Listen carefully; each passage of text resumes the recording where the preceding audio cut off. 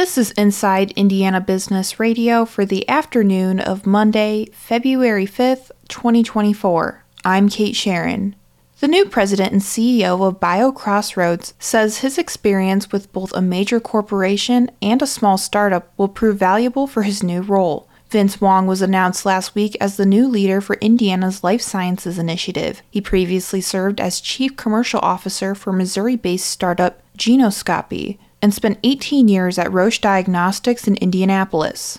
I've been in senior leadership positions in both contexts, both in a large organization, so understanding what the challenges are with those kind of organizations in terms of increasing research productivity and keeping the innovation pipeline fresh, retaining and attracting talent, but also having walked in the shoes in a startup as well. He said BioCrossroads is engaging with a number of partner organizations to stand up a workforce development effort, and more details will emerge over time as the planning process plays out. Kokomo-based Haynes International Incorporated will soon be under new ownership. The manufacturer announced Monday that it has entered into an agreement to be acquired by North American Stainless, a stainless steel producer headquartered in Ghent, Kentucky, in a deal valued at $970 million. North American Stainless is a subsidiary of Spain-based Acerinox, which is committed to investing $170 million into Haynes operations. President and CEO Michael Shore said in a news release that Haynes leadership believes the deal is the right step to ensure the company's long-term success while maximizing value for stockholders. Elanco Animal Health said Monday that it has agreed to sell its aqua business to Merck Animal Health for $1.3 billion, a move that allows it to pay down some of its debt and invest in new pipeline products. The Greenfield-based maker of animal medicines and health products said the sale will include vaccines, anti-parasitic treatments, water supplements, and nutrition for salmon, shrimp, and other species. The aqua business line is one of Elanco's smallest, with about $175 million in sales in 2022, or about 4% of the company's total revenue of $4.4 billion. The sale price represents approximately 7.4 times the estimated 2023 revenue of Elanco's aqua business. The company plans to use just over $1 billion of after-tax cash proceeds to pay down a portion of its debt. From the number one source for Indiana business news, this is Inside Indiana Business Radio. Whether it's a new hire or a noteworthy promotion, IIB's Bigwigs and New Gigs serves as a platform to promote your team. Our revamped offering includes being featured on both the newly redesigned newsletter and at InsideIndianaBusiness.com. Subscribers to the Business News subscription save $10 off every listing, plus you can save $100 by bundling your submission to IIB with the Indianapolis Business Journal or the Indiana Lawyer. More at InsideIndianaBusiness.com. An Indiana Capital Chronicle and Arnold Center for Investigative Journalism at IU investigation canvassed the state's schools and found book bans are actually rare, following last year's contentious legislation. IIB's Alex Brown has more.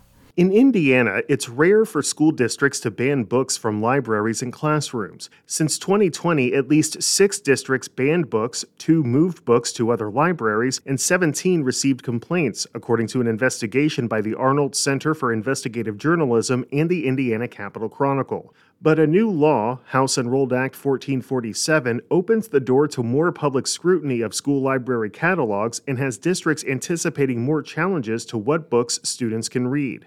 Much of the outrage has come from conservative groups like Moms for Liberty and the Indiana chapter of Purple for Parents. A few loud fights in key cities caused the issue to seem like a statewide crisis. The Arnold Center and the Indiana Capital Chronicle contacted around 440 school districts and charter schools in Indiana. 249 responded to the requests, and 191 are still processing the requests. But advocates for schools and libraries contend the issue goes beyond claims about pornography in libraries or legal defenses available in state statute. More broadly, they say the issue stems from fundamental differences in values and opinions over what material is appropriate for Hoosier youth.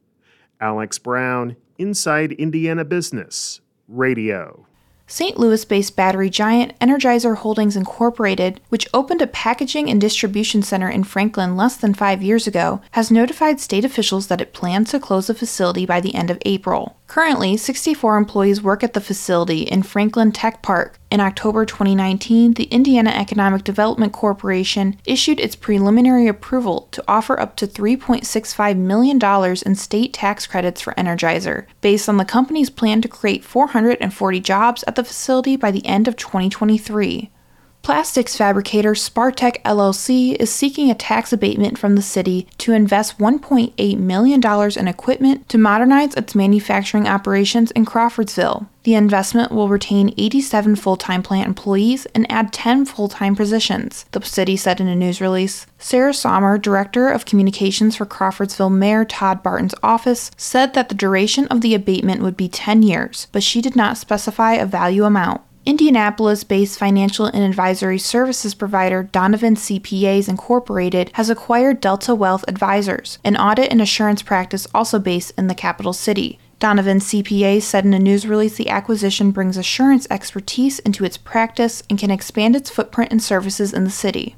Anderson University President John Pistol is this week's guest on the Business and Beyond podcast with Gary Dick, presented by PNC, a weekly conversation with high-profile Hoosiers in business, sports, entertainment, and beyond. Available now from your favorite podcast provider. I'm Kate Sharon for Inside Indiana Business, Radio on Demand.